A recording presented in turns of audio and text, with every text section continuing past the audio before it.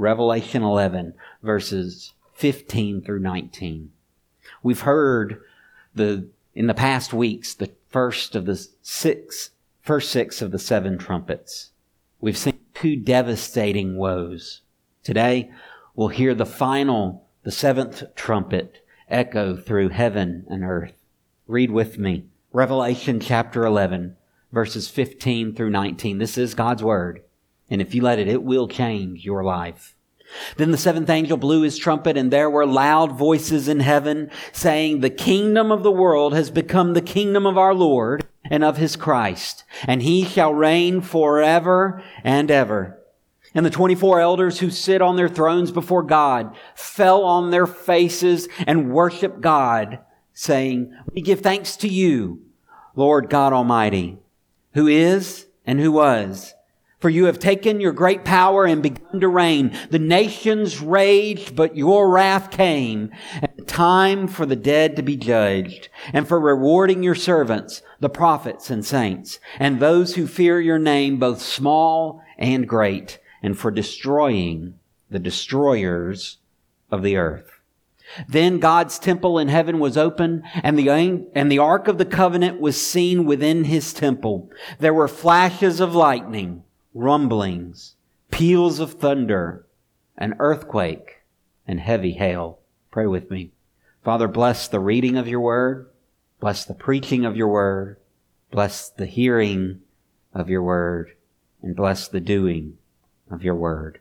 May we take these words to heart and put them into practice. In Christ's name, amen. This seventh trumpet. Many times in Revelation, there are ebbs and flows in the activities of God and men. There are scene jumps between the physical and the celestial, almost like an indecisive squirrel trying to run back and forth across the road. With the prior trumpets, we saw a lot of destruction on earth, tempered, though it was, by the fact that God was begging almost people to repent of their sins, to turn away from their evil ways, and to turn to Him. His willingness to accept repentance, even as judgment carried out. Then there's an interlude. The majesty of God being shown to us in this angel, whether this is the angel of the Lord, whether it's God Himself making Himself known, or whether it's just simply an angel showing us the character of God. We see the prophet taking an active role as he takes the scroll and ingests it to be told, "Now you must prophesy more." Then we find two witnesses that give us accounts, that demonstrate, that call upon God's wrath on an unrepentant world, a still unrepentant world. And in all these things, only two of the three woes have passed. The third was yet to come. And what would that woe be? You fully expect when you pick up this passage to read that you would read the beginning of the third woe. Just how bad would this coming judgment be? Look at verse 15. Then the seventh angel blew his trumpet, and there were loud voices in heaven. As it turns out, the third woe is still future. Rather than unleashing the final woe, this seventh trumpet unleashes something else. Rather than the seventh trumpet announcing God's wrath, it would be the announcement of God's reign. Do you remember the seventh seal? In Revelation chapter 5, we see this scroll with 7 seals. 1, 2, 3, 4, 5, 6, 7. And there's weeping in heaven because who's open? Who can open the scroll? Who is worthy to open the scroll? It's not just who has the power to open. Anybody can break seals, but who has the authority? You see, a seal is only opened by the one in authority. And so the one who has authority, the one who has the ability, who has the clout, who has the stature, who has the authority to open the 7 seals on the scroll is the Lamb Himself. And when He opens that 7th seal, do you remember what happened? Revelation 8:1. When the Lamb opened the 7th seal, there was silence in heaven for about half an hour. The breaking of the seventh seal initiated gasps of wonder and awe-struck silence as all of heaven waited on its tippy toes to see what would happen next. Now, with the blast of the seventh trumpet, there's no silence. Rather, there are great voices, loud voices. Instead of there being silence in heaven, now there's a ruckus. And what do the voices say? Keep reading in verse 15. There were loud voices in heaven saying, "The kingdom of the world has become the kingdom of our Lord and of His Christ, and He shall reign forever and ever." God is beginning His complete dominion. This is a momentous occasion. This is a time not for the silence of anticipation, but for shouts of fulfilled anticipation. That's exactly what happens. Look at verse 16. "And the 24 elders who sit on their thrones." These 24 elders, we've seen them before. The 24 elders who sat on their thrones before God fell on their faces and worshiped God. Every time we see these elders, they're falling on their faces in worship. Back in Revelation 4, these elders are surrounding the throne, falling down on their faces, casting their crowns at the feet of the throne, praising God. Every time we see them, they're worshiping. We do not see these elders at any point in the book of Revelation without a reference to worship. And for good reason, because God's worthy of worship. Amen? Listen to what they say. Revelation 11:17. "We give thanks to you, Lord God Almighty." This is an interesting phrase. It's about every kind of way you can exalt the Lord all in one. Lord, Master, God, Powerful One, my Almighty. You without making full sentences, you about can't say anything more about God's character than those three words together. We give thanks to you, Lord God Almighty. Why? Who is and who was, for you have taken your great power and begun to reign. Now, did you catch it? Did you catch it? There was something special in there. Did you hear it? This is one of the greatest promises in the entire book of Revelation. So let me read it again. We give thanks to you, Lord God Almighty, who is and who was, for you have taken your great power and begun to reign. Who is and who was. Isn't that incredible? Think back for just a moment. John, at the very beginning of the book, is writing this revelation of Jesus Christ. And when he sees Jesus, he describes it this way. He says, "John, to the 7 churches that are in Asia." And he describes this Jesus. "Grace to you and peace from Him who is and who was and who is to come, and from the 7 spirits who are before His throne." Then, just a few verses later, Jesus describes Himself. "I am the Alpha and Omega, says the Lord God, who is and who was and who is to come, the Almighty." See, there you go. Lord God and Almighty, all there.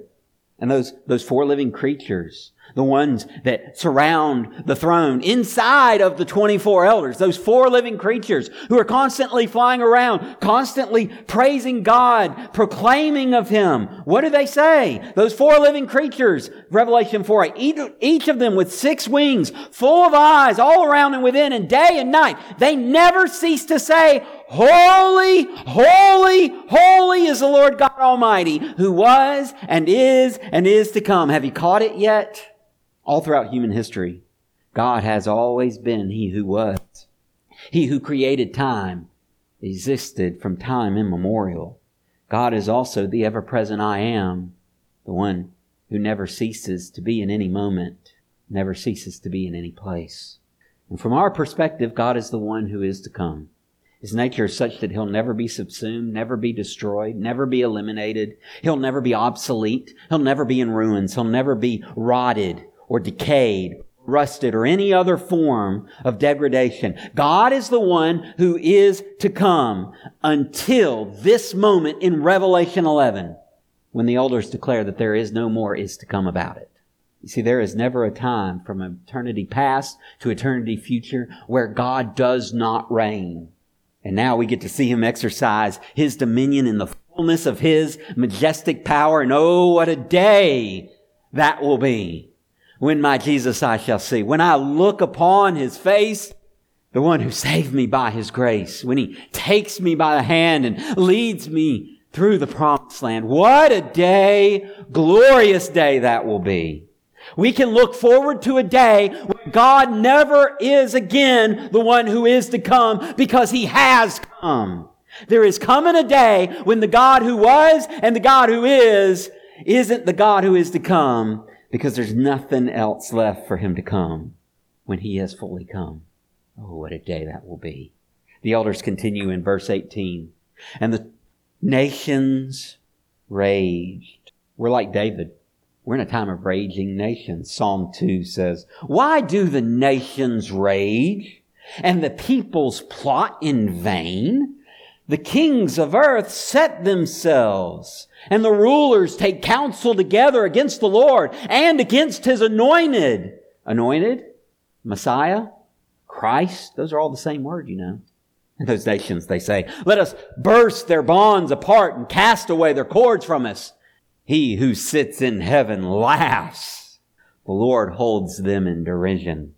Then He will speak to them in His wrath and terrify them in His fury, saying, as for me, I have set my king on Zion, my holy hill. Oh, the nations may rage, but the Lord reigns. Look at verse 18. The nations rage, but your wrath came. The time for the dead to be judged, and for rewarding your servants, the prophets and saints, and those who fear your name, both small and great, and for destroying the destroyers of the earth. Oh, the nations rage, but God reigns. He's the one who exercises holy wrath. He's the one who judges men. He's the one who rewards those who are faithful. He's the one who rewards them, whether they're famous or not. You don't have to have millions of followers. You don't have to have great big masses of people lining up to see you, to meet you, to know you. You don't have to have that, both small and great. He's the one who rewards. He's the one who destroys those who bring destruction. God is the one worthy of all praise. So it's a little surprise that the elders are willing to lavish upon Him praise after praise after praise after praise after praise. You know, there's a Hebrew word for praise. You may have heard of it. It's the word hallelujah, right? And you know, hallelujah means praise the Lord. But we use that wrong. We say hallelujah, and we mean it as a declaration. Hallelujah! Praise the Lord! That's not what it is.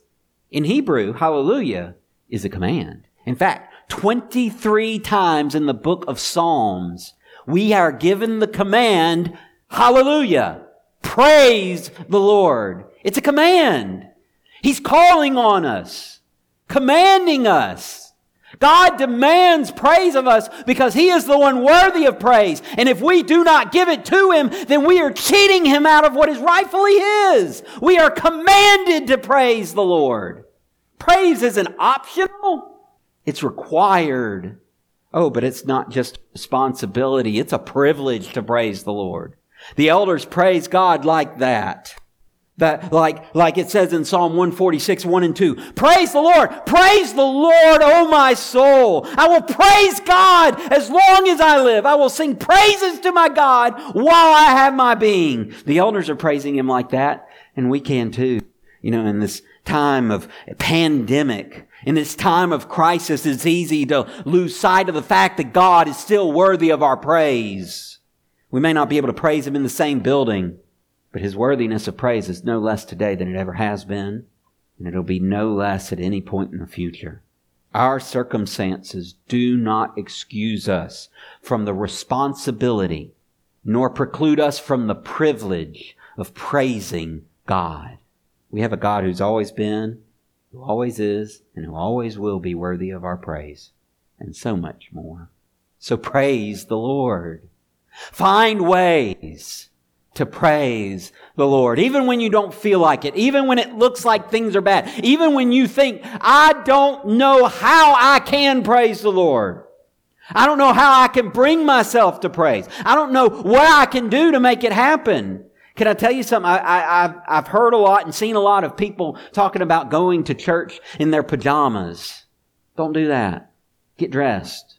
If you, even watching it on a TV screen or on a tablet or on a phone or on a computer, get yourself dressed up because God's worth it.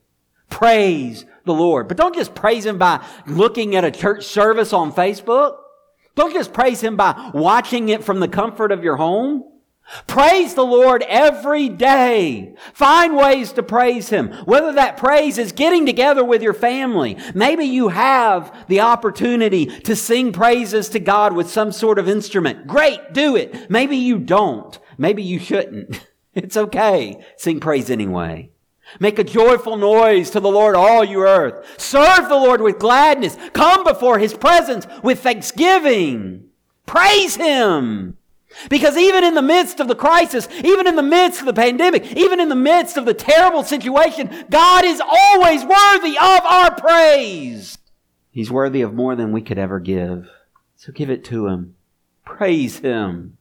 After hearing the praises of the elders, John sees something else. Look at verse 19. Then God's temple in heaven was opened, and the ark of His covenant was seen within His temple. You see, praise will have that effect. The more we praise God, the more we'll experience His glory. Now, for John, that meant getting to see into the temple. Not the earthly temple. It's God's temple in heaven that was opened. The real deal. Not just the one on earth.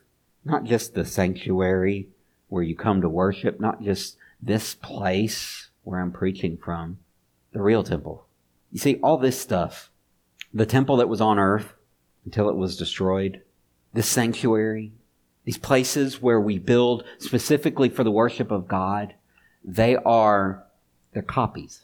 The original is in heaven because that's where God is. You know, and that's what makes the temple special. It ain't gold-plated anything. It ain't the elaborate altars. It ain't the special things. It's not pews. It's not an offering table or a pulpit. It's not these kinds of physical things that make it the temple. It's not even the words holy to the Lord or the presence of priests or bishops or pastors. That's not what makes it a temple. That's not what makes it the place where the glory of God dwells. You see, it's God being there that makes it a worthwhile place. And when we praise God, when we genuinely come before Him with thanksgiving and praise, when we confess our sins and we seek His will, when we ascribe to the Lord glory and majesty, when we join in the heavens in proclaiming the work of God's hands, as we do these things, God lets us experience Him a little bit more. He peels back the curtains, opens up our eyes a little wider, and help us to see more and more of His majesty. I'm convinced now more than ever we need God's majesty. Here in Revelation 11, the temple is open, and you can look in to that most holy place in that temple, that inner sanctum of God, that place where He sits, and he catches a glimpse of the real ark. And John gets to experience a little bit more of the glory of God. Now that's not without affect. The Bible says there were lightning, flashes of lightning, rumblings, peals of thunder, an earthquake, and heavy hail. It's going to have an impact on you. These things are dangerous. Lightning, thunder, earthquake, hail. Those things wreak havoc. Those things bring destruction. Those things ruin. But he says it almost as if it doesn't matter. Oh yeah, there was all that stuff. But did you see heaven open? Did you see the temple? Did you see the Ark of the Covenant? One day we'll understand the majesty of God so well that nothing else will matter. And I pray that you're getting closer and closer to that every day. God is worthy to be praised. He's worthy to be praised. And that praise, when we do it, will give us all the more reason to praise Him even more. Let me encourage you to praise God. Let me encourage you not to forget about the trouble, but to allow your vision of God to grow in the middle of the trouble. This world needs hope, and we have an everlasting hope. We have a God who was and who is and for now, who is to come. And one day he will come. And that is a source of hope that is far greater than anything else. Christian, don't just trust God with your eternity future. Trust Him with your right now. Give Him praise and watch Him be the God that you need Him to be. Non-Christian, person who may have been hearing about God, may have tinkered around with it, may have even been to church a lot, may have heard the stories over and over and over again, but never really has done anything with it. I want you to know my God deserves all the praise. My God deserves all of our worship. And I'd love for you to know Him. Reach out. Contact us at the church or put a comment on this video. I'm keeping tabs on the videos, so if you put a comment that you need to talk to someone, I'll get in contact with you. Because more than anything else, I want you to know that there is a reason for hope. And it lies within our God. Our God who was and who is and who one day will come. Let me pray for you. Father, I pray that those watching this video, whether live or in coming days, would know just how worthy you are. Father, show yourself to them. Open up their eyes so that they can see your glory, your majesty, your wonder. Help them to see the hope that only you can provide. Help them to trust you with everything they are. Father, help us live out this passage. Help us praise you, no matter how bad the circumstance may be. And help us as we praise you to see you more and to continue praising you evermore until that day comes when you are just the one who was and the one who is. Father, thank you for being the God that we can count on. Help us count on you. In Christ's name, we pray these things. Amen.